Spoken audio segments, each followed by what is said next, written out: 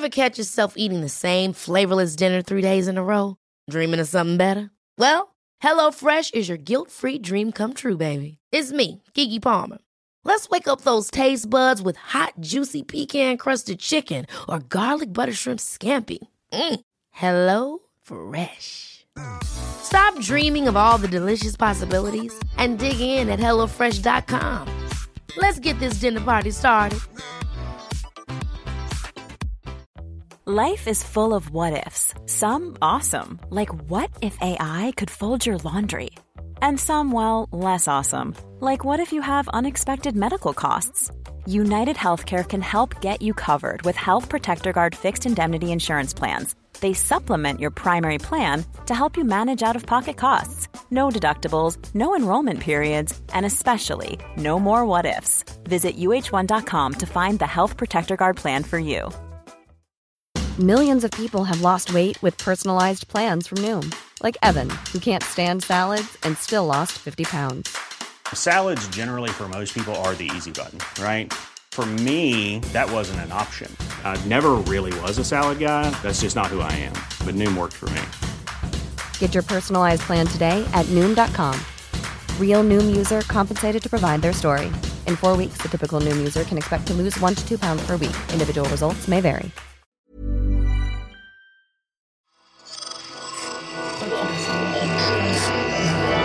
Esse podcast é apresentado por b9.com.br.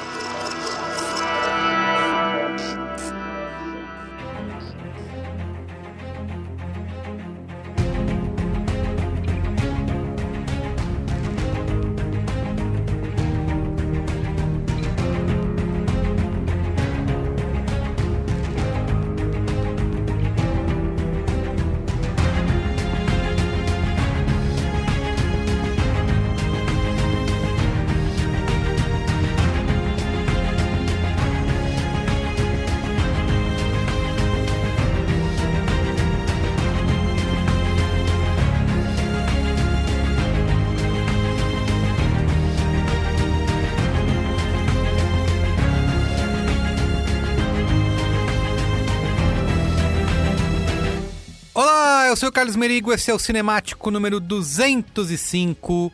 Estou aqui hoje com Soraya Alves. E aí, Soraya? Olá, pessoas! E Pedro Estraza. Fala, rapaziada! Esse Cinemático bônus aqui, o terceiro, né, na semana, Cinemático Entrevista, onde conversamos com o Breno Silveira, né, o showrunner da série Dom, que está disponível aí na Amazon Prime Video. Estreou no dia 4 de junho, são 8 episódios, certo? E está causando nas redes sociais, a queridinha do momento só se fala de Dom. E aí a gente já fez crítica no b9.com.br, já tem a crítica de Dom, muito com bem. notinha e tudo. E aí a gente foi saber um pouquinho mais, né, dessa história que tá atiçando o povo, tá causando burburinho, como o Carlos Merigo gosta. Muito bem, mas antes dessa entrevista aí, né, de Pedro e Soraya darem spoilers de como foi essa conversa, tem mais antes, né? Mas antes... Rede B9 de podcasts, lá em podcasts.b9.com.br ou procura por B9 aí no seu aplicativo preferido de podcasts. Estamos em todos eles, tá? Pode procurar Spotify, Apple Podcasts, Google Podcasts, Amazon Music, também no Deezer. Procura nós, que você acha. E lembrando que estamos nas redes sociais, @cinemáticopod, lá no Instagram, ou no Twitter, ou no Letterboxd. Segue a gente, tá bom? Pra não perder nada. A gente tá fazendo uma regalia aqui, um excesso de 3 episódios a semana, mas é bom lembrar que o Cinemático sai 2 vezes por semana, então já tem mais 2 episódios no feed pra você ouvir. Perfeito. Nessa sexta-feira. Episódio do Cinemático não vai faltar pra você essa semana, tá bom? Nunca.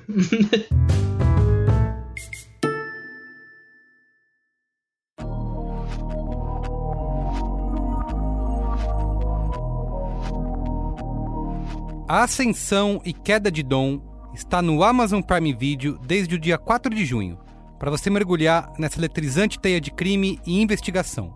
Dom é uma série que conta a história de Pedro Machado Lomba Neto, o assaltante que aterrorizou o Rio de Janeiro no começo dos anos 2000.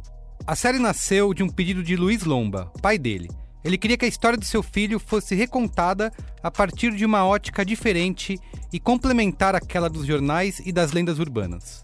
Sendo assim, o diretor Breno Silveira juntou o noticiário da época, os relatos de Luiz Lomba e o livro de Tony Bellotto, para recriar a história que agora você vê nas telas. Aproveite os 30 dias grátis do Amazon Prime Video e assista Dom agora mesmo.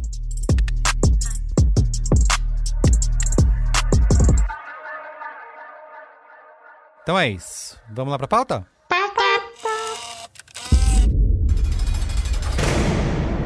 Você sabe como é que bandido acaba, Pedro? Ou embaixo da terra, ou aqui. Eu lutei contra a cocaína minha vida inteira. O que eu não sabia é que ela ia tirar o meu filho de mim. Ser feliz, andar tranquilamente na favela onde eu nasci. O que tu quer, caralho? Eu quero meu filho!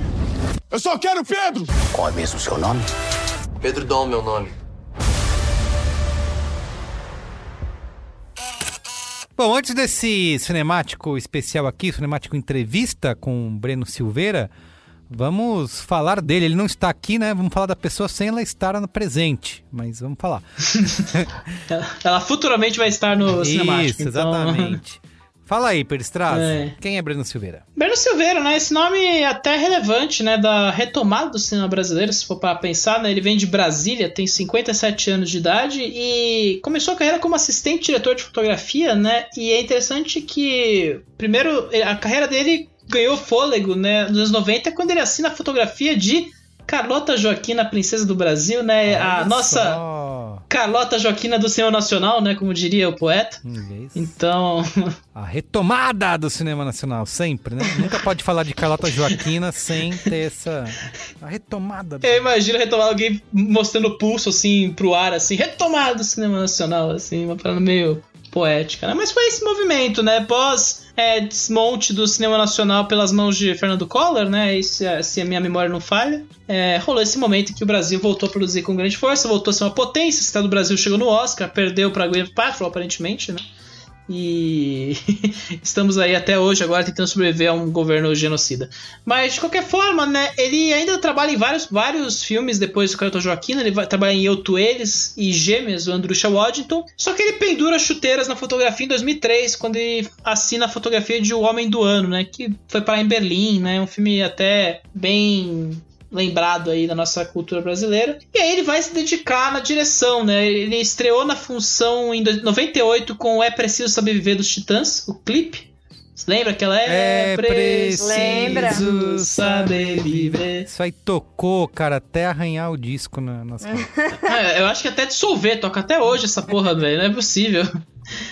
Mas ele vai se manter no segmento musical e publicidade, né, até mais ou menos 2005 ali, quando ele vai estrear nos longas de ficção com nada menos, ninguém mais que Dois Filhos de Francisco, né? Olha! Que é... Sucesso, né, do cinema nacional. Que, cara, foi o filme mais visto daquele ano no Brasil, né? Ele foi representante brasileiro no Oscar daquele ano, não foi indicado. E fez mais de 5 milhões de espectadores naquele ano, né? Ele até hoje é o 13º filme nacional mais visto na história do país. Então, É o poder de Zezé de Camargo e Luciano. Exato. É muito forte ali o poder. E foi um filme muito bem recepcionado na época, né? Sim. Depois disso é meio altos e baixos, cara, do menino Breno Silveira, né? Ele vai fazer o Era Uma Vez em 2008, que é aquele Romeu e Julieta do Morro e Copacabana, né? Mais ou menos, né? O garoto era do Morro, aí a menina era super patricinha riquinha. E era essa a história de Romeu e Julieta. A Beira do Caminho em 2012. E o Gonzaga Pai e Filho em 2012 também. E o Entre Irmãs em 2017. Né? Nenhum deles é um puta hit. O Gonzaga foi até especulado para representar o Brasil no Oscar, mas perdeu o espaço pro Tropa de Elite 2, que também não chegou no fim das contas. Né? Então, nenhum deles foi o fenômeno que foi Dois Filhos de Francisco. Né? Eu acho que ele vive um pouco sobre esse arauto aí, de certa forma. Mas, cara, o Breno foi pra TV, né?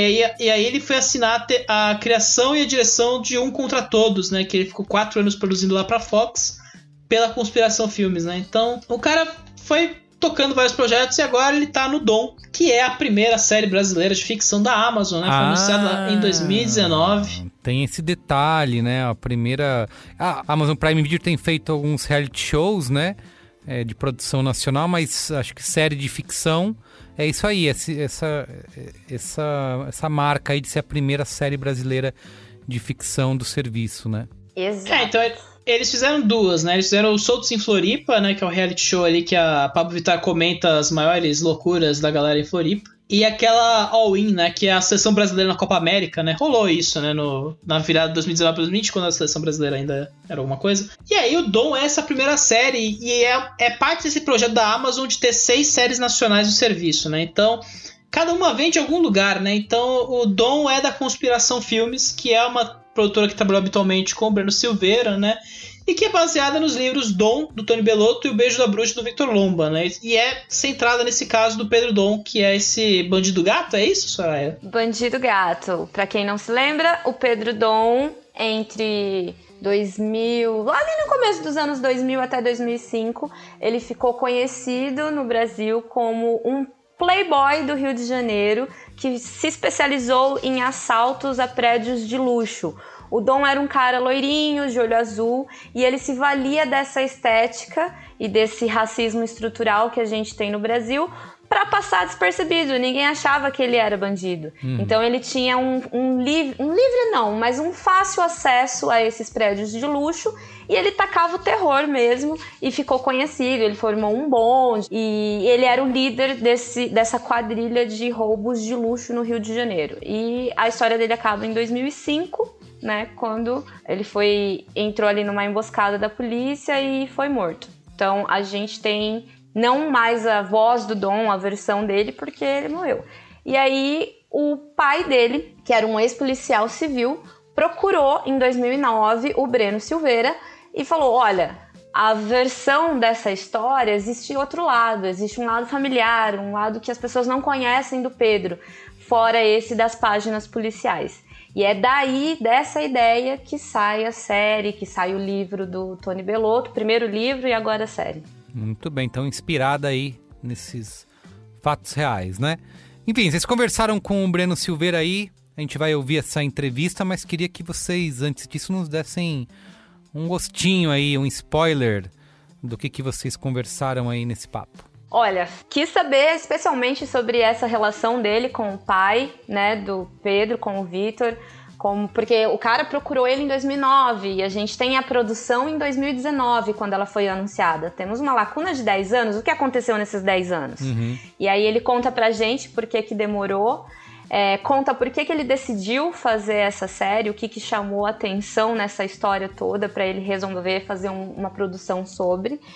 Conversamos também sobre algumas coisas, talvez spoilers, Pedro Estraza, sobre uma segunda temporada. É bom deixar esse aviso será que não vai ter? Pro nosso amigo ouvinte aí, de que se você não assistiu, corre o risco de spoilers, né? Então... conversamos, tentamos saber se vai ter uma segunda temporada, se não vai ter. O Breno dá ali algumas indicações pra gente. Eu também quis saber se ele passou pano pro protagonista. Tem isso, porque envolvimento com o pai, né? Eu particularmente achei que ele tinha passado um paninho, e aí ele explica o porquê o Dom é representado da forma que é na série. Então, pra quem ficou com essa dúvida, mas ele não era mais violento, mas não mostrou isso, não mostrou aquilo, ele responde o porquê. E ele me convenceu no porquê. Olha só. Muito bem. Eu acho que vale dizer também que a gente comenta bastante dessa longa evolução da série, nessa longa gestação, né? A dificuldade de se relacionar com o próprio pai do Pedro Dom aí, que é uma pessoa que também parece que é uma pessoa era uma pessoa muito estável, né? Ele morreu antes da série ser lançada, né? Quando eles tinham conseguido uma equipe de roteiristas, ele partiu desta para melhor, né? Então... E também sobre trabalhar a imagem do pai, né, nessa relação, porque é uma série de pai e filho, né, tanto sobre o Pedro Dom quanto o pai, que tem uma história muito longa com a cocaína, né, e todo esse lance de contar a história do Rio de Janeiro e essa relação com a cocaína no estado do Rio de Janeiro através dessas duas pessoas que têm os destinos esmagados ou interferidos pela droga, né. Então é uma conversa bem legal, cara. O Breno é uma pessoa muito aberta sobre o processo criativo dele, então... Vale muito a pena ouvir esses próximos 20, 30 minutos que a gente teve aí com o criador, diretor e roteirista, showrunner de Dom. Essa série do Amazon Prime Video. Muito bem, então vamos lá pra conversa. Conversa!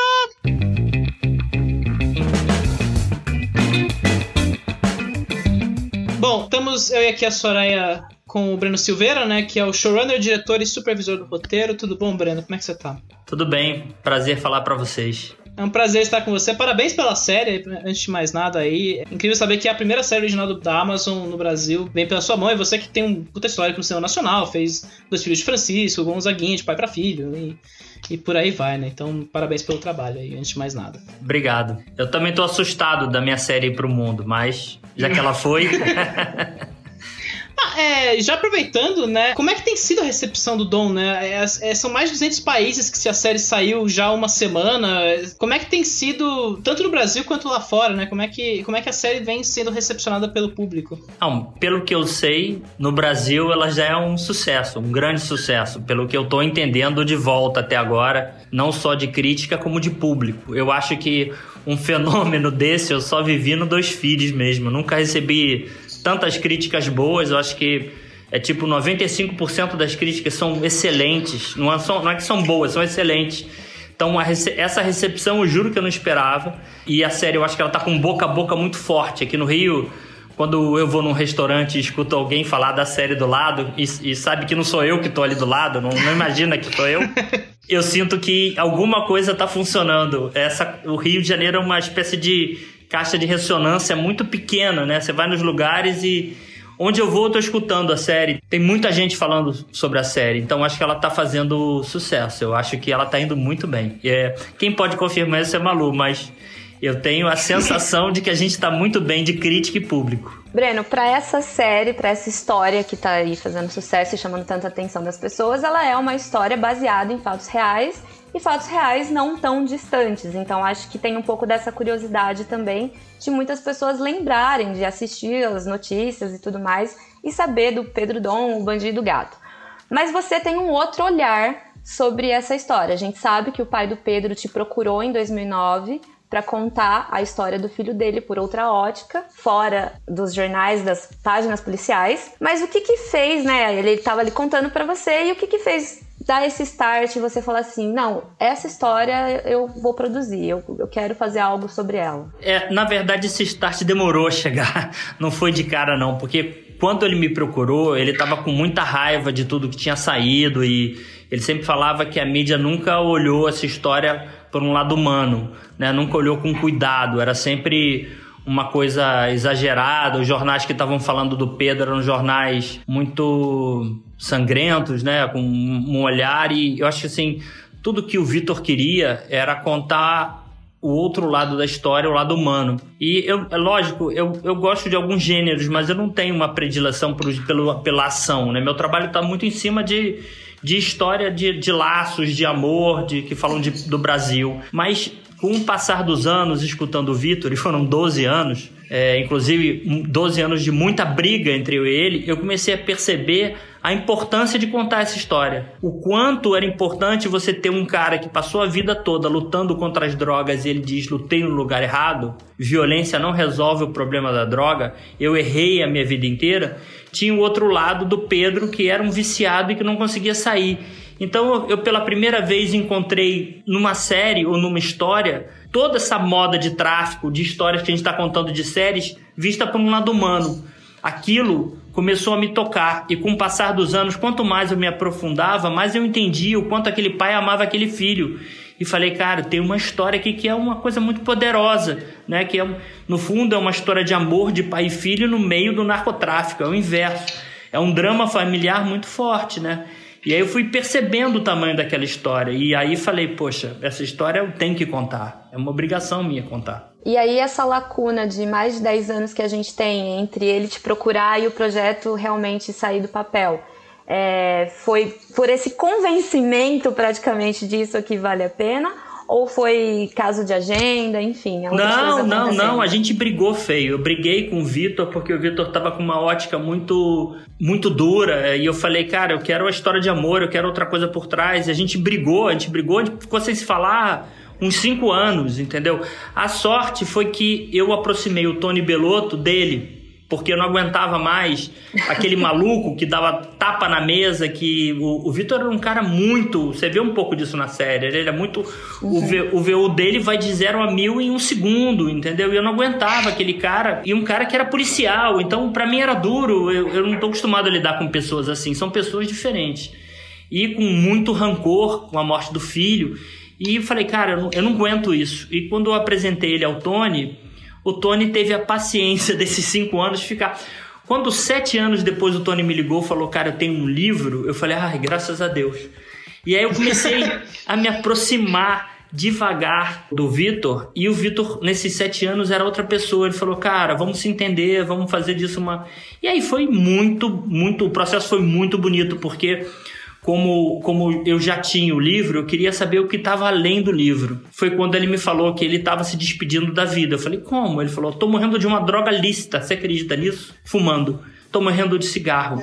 Inclusive eu devo usar essas imagens em alguma hora, e que eu filmei ele falando isso. E ele falou, tô morrendo de uma droga lícita, eu tô com um câncer no pulmão. Eu falei, que loucura.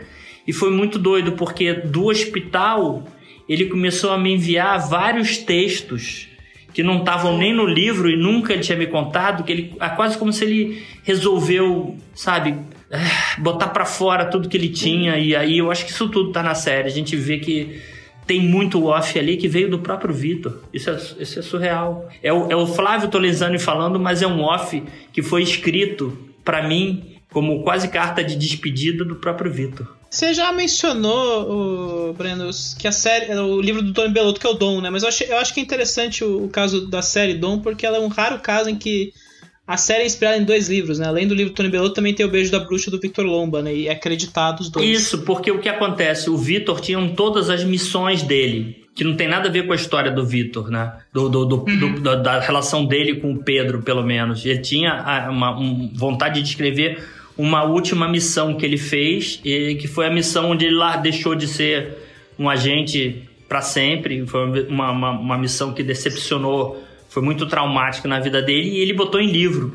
E por incrível que pareça, o Vitor, ele escrevia muito bem, muito bem. Se alguém encontrar o livro, O Beijo da Bruxa, vai ler, falou, esse cara escreve muito bem. Por isso que eu boto ele escrevendo o tempo todo, que no fundo, para mim, isso, na verdade, não tem o livro do Tony, o livro do Vitor, não tem essas anotações, é um compilado de memórias que o Vitor me passou para criar essa série, né? Então, por isso que eu acho que ela é muito rica, né? Ela ainda tem muita história para ser contada. Então, só para entender, então, O Beijo da Bruxa traz muito dessa parte dos flashbacks que a gente vê do Vitor, né, na adolescência, ali, trabalhando como mergulhador pro exército, naquelas missões na favela dos anos 70 ali, e o Dom Tony Bellotto é o livro que dá a base para todos os acontecimentos ali em torno do Pedro Dom, é isso? É mais ou menos isso, porque o Tony também pôs no livro muita coisa que o Vitor contou, então muitas das missões do próprio Vitor estão também no livro do Tony, mas o Beijo da Bruxa tem missões especiais que ainda não estão em lugar nenhum e que eu ainda nem contei. E essa linha do tempo que a gente tem na série, ela acaba abordando todas essas fases dos 2 personagens principais, e ela fica uma linha de 3 décadas de Rio de Janeiro ali. A gente tem o Vitor jovem na década de 70, a gente tem o Vitor mais adulto, já com o Dom criança, na década de 80, 90, e a gente tem o que seria o presente da série, que é o Dom já adulto e no crime, e o Vitor um pouco mais velho.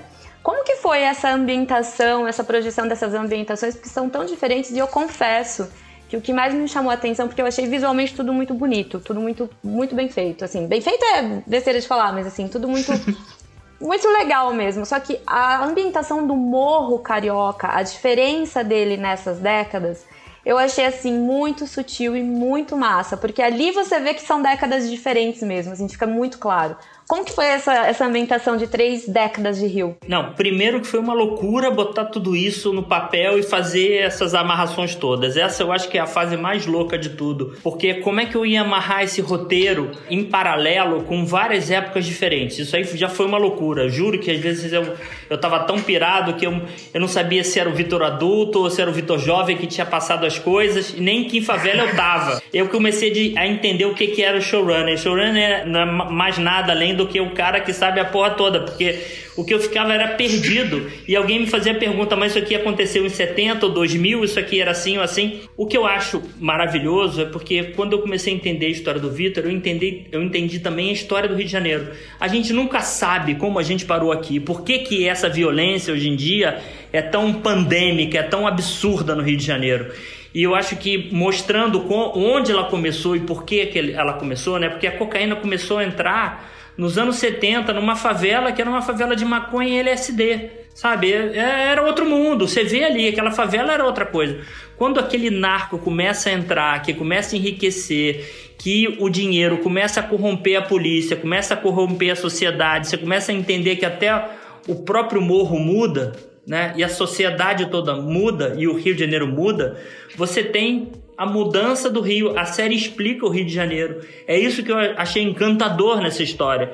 E aí fazer isso era muito difícil, porque a gente, para achar uma favela que correspondesse aos anos 70, eu lembro que a gente subiu várias favelas para procurar onde é que tem o porco, a bananeira, a árvore, e construímos uma favela dentro de outra, lá no topo, onde tinha o resto de mata, né? Porque era uma favela completamente diferente. Se você olha visualmente, uma tá ligada, né, à madeira, aos barracos, sim, ao porco passando na rua, às pessoas improvisando coisas, aos pequenos barracos pendurados, e a outra é só cimento, tijolo, funk, o som mudou, tudo mudou. A favela é uma favela completamente diferente.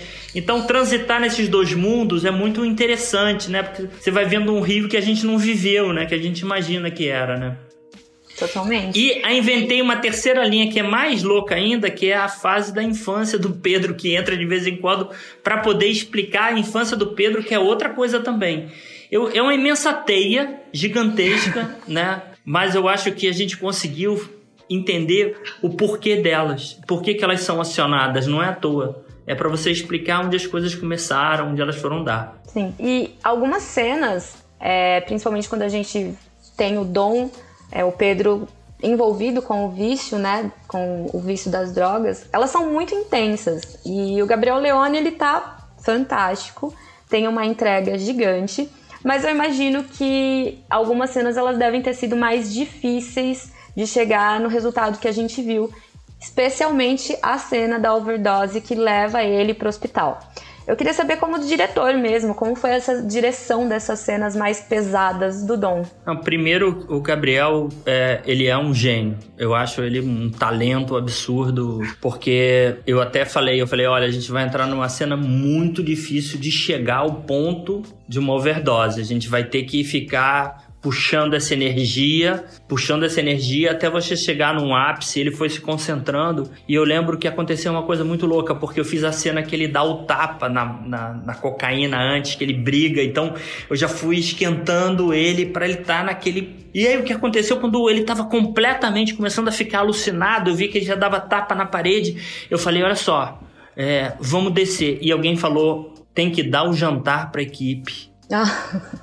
Aí eu lembro que eu cheguei no ouvido do Gabriel, que estava completamente tomado, já era um animal, como se ele tivesse realmente já no processo de overdose. Eu falei, olha só, você topa descer agora do jeito que tá, nesse tom, e vamos fazer na marra na rua, porque a gente não vai ter preparação nenhuma, senão a gente vai ter que dar o jantar. Ele falou, eu não posso sair desse estado, vamos pra rua. E a gente desceu com as câmeras, invadiu Copacabana sem parar trânsito, sem nada, foi atrás dele, e eu só empurrando informação pra ele, não sei o que, até que ele se debate ali, ele cai. Quando ele cai no meio da rua, junta um monte de curioso de verdade, que eu não tinha nem autorização de filmar. Então você só vê os pés, as coisas borradas, e ele ali tremendo. E eu lembro que teve um cara muito impressionante que chegou depois e falou com o Gabriel, e eu escutei as pessoas falando com ele, que ele falou assim, meu filho passa a mesma coisa. Caramba. E ainda falou assim, ele tem ataques de epilepsia, desse coma, dessa tremedeira, e você fez igualzinho. Era impressionante. Então, assim, a gente tinha um feedback, né, das pessoas que estavam... que tinham passado pela mesma situação. Aquela cena é uma cena muito, muito forte. E foi um dia que eu lembro que o Gabriel estava completamente em transe. E foi muito bom não ter parado para jantar e esfriar o ator. Então, assim, ia acabar com tudo. Então tem isso. A gente saiu na loucura mesmo, inclusive sem segurança, sem nada. Foi uma cena muito na marra. E eu acho que isso imprime. Eu gosto, porque o mais importante pra mim é manter o ator no meio daquele transe que ele conseguiu chegar, né? E não é um plug. Não dá pra fazer assim, desliga, volta ao real, vamos jantar, volta. Não dá, né? Era impossível. Além dela, a sequência dela no hospital, ela vai ser tão forte quanto pro Flávio, né? Aí a gente vai ter os dois protagonistas ali realmente brilhando demais. O Vitor me contou que ele chegou no Doutoreiras, que era uma clínica para loucos aqui no Rio de Janeiro, que até foi desmontada. Doutoreiras era aqui em Botafogo. E quando ele viu o filho amarrado e o médico falou, não vou tirar esse animal daí, que ele deu um soco no estômago do médico. Eu filmei igual ele me contou. É uma cena muito, muito forte. É uma porrada no peito, assim, quando eu olho a cena, até hoje eu fico chocado. E ao mesmo tempo, assim, é uma visão minha, né? Eu acho que as cenas onde o Pedro tá atuando como bandido, vamos assim dizer, quando ele tá as cenas de roubo, elas são um pouco mais sutis do que os relatos das vítimas da época. Isso eu queria saber se é um resultado porque você fez baseado muito na narrativa que o pai dele apresentou, ou se foi uma escolha de vocês mesmo atenuar, porque a gente já tem muita intensidade na questão do vício das drogas, e aí ficaria também muita intensidade na violência, se foi uma forma de atenuar isso. Não, vou te contar exatamente qual é o nosso processo. Esse troço do Pedro foi um processo, né? Ele não saiu de cara fazendo as atrocidades, né? Ou seja, ele foi ficando pior com o passar do tempo e com a quantidade de droga que ele ia ingerindo. Então, sim, eu acho que a gente vai ver a mudança do Pedro. Isso que eu acho interessante para um personagem. Eu não quis pegar pesado porque eu sei que ele foi virando, né, esse bandido violento. Então, assim, as pessoas falam, você passou a mão na cabeça dele, não sei o que. Eu falei, esperem, calma. Estamos na primeira temporada. Eu fui essa pessoa, Breno. Eu saí falando assim, teve uma passadinha de pano pra ele. Eu tô torcendo pra ele. Não que a gente não vá torcer, né? Mas a gente... É muito bacana porque, na verdade, é uma série que a gente não sai com respostas dela, né? A gente sai com vários questionamentos e pensando em várias coisas, nos problemas estruturais, e você não tem que sair tipo, eu torço, eu não torço, é bom, é ruim, é bandido, é vilão, é isso. Então eu gosto bastante de coisas que me levam para esse lugar dos questionamentos e que eu fico ali. Que bom, porque assim, essa foi muita intenção, desde o começo a gente conversou muito, eu, os atores, os roteiristas, a gente não queria julgar nenhum dos dois personagens, queria expor e que as pessoas julguem. Porque é lógico que, né, tem um lado no Pedro horroroso, é lógico que tem um lado no Vitor que é pior ainda, né? Uhum. Por exemplo, que eu saiba, ou não tem nenhum registro até onde eu vi, o Pedro não tenha matado ninguém. O pai matou muita gente como policial. Uhum. Então, assim, você vê que os dois usam a mesma energia, o mesmo tudo, mas eu acho que o julgamento tem que ser feito pelo espectador e não pela série. Eu tô expondo os fatos, eu vou até onde... É lógico que é sempre uma visão minha, né? Não é só o que o pai contou. Eu acho que isso, toda vez que a gente faz uma ficção não é um documentário. Não é. A ficção, ela usa de outros fatos, a gente cria outros fatos. Então, assim, ela não é só um doc, né? Um doc alguém deve fazer algum dia sobre essa história, acho até importante ter. Mas a partir do momento que ela é ficção na minha mão, é lógico que eu vou reinterpretar a história do Vitor e fazer dela alguma coisa que seja simbólica para quem veja. Eu sempre acho que uma história tem que deixar você sair pensando. Todos os meus filhos, todos os meus filmes são assim.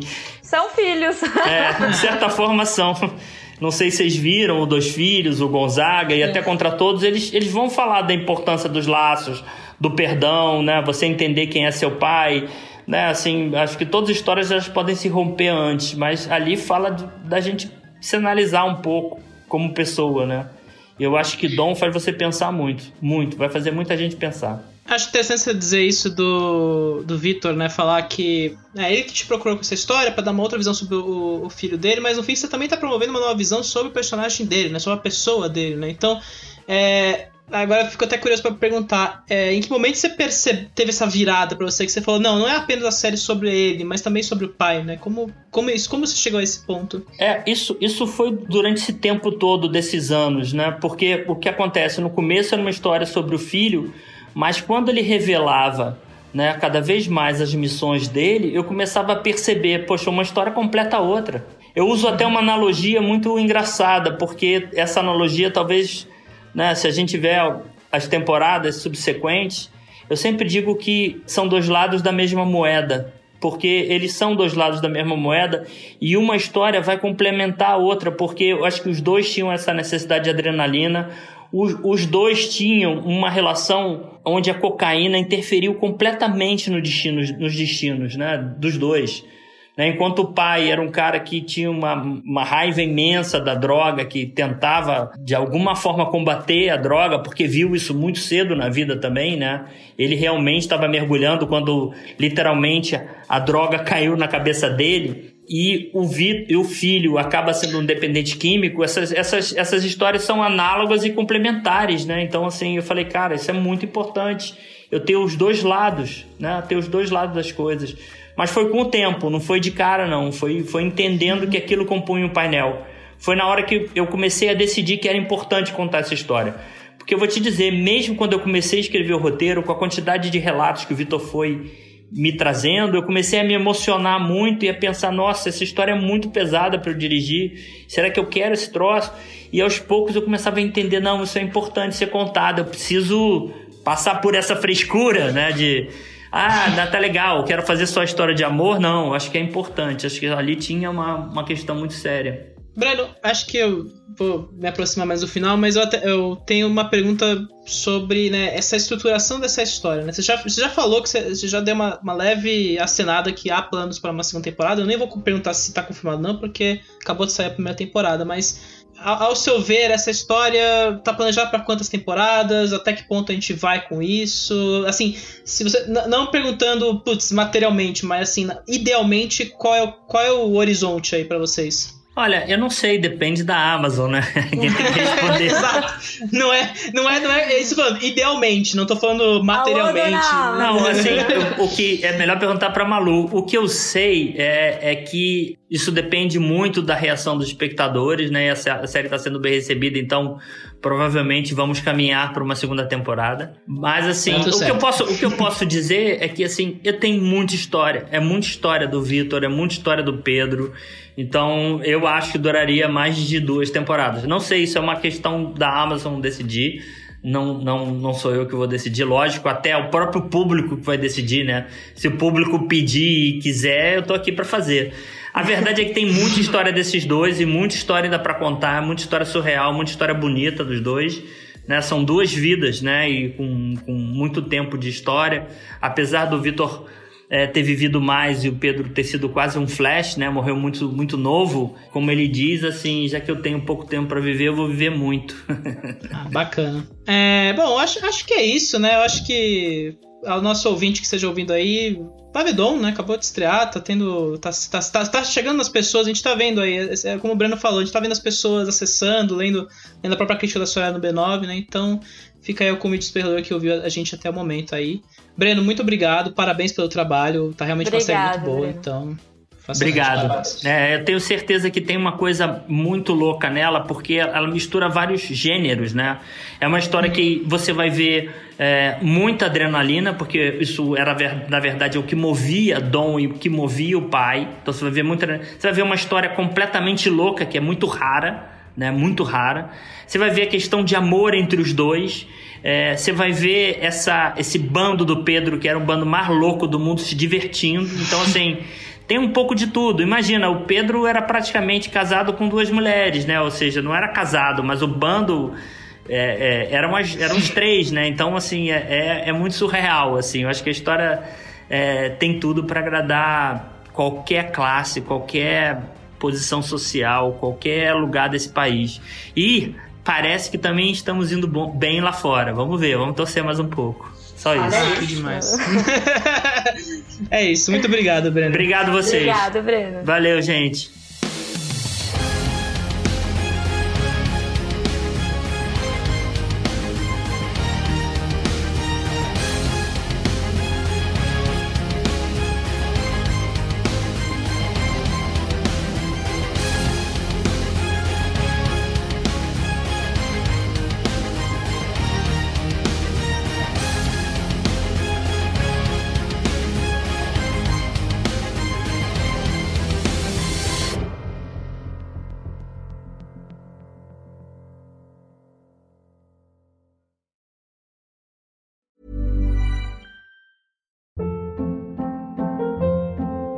Hold up. What was that? Boring. No flavor. That was as bad as those leftovers you ate all week. Keke Palmer here, and it's time to say hello to something fresh and guilt-free. Hello Fresh. Jazz up dinner with pecan-crusted chicken or garlic butter shrimp scampi. Now that's music to my mouth. Hello Fresh. Let's get this dinner party started. Discover all the delicious possibilities at hellofresh.com.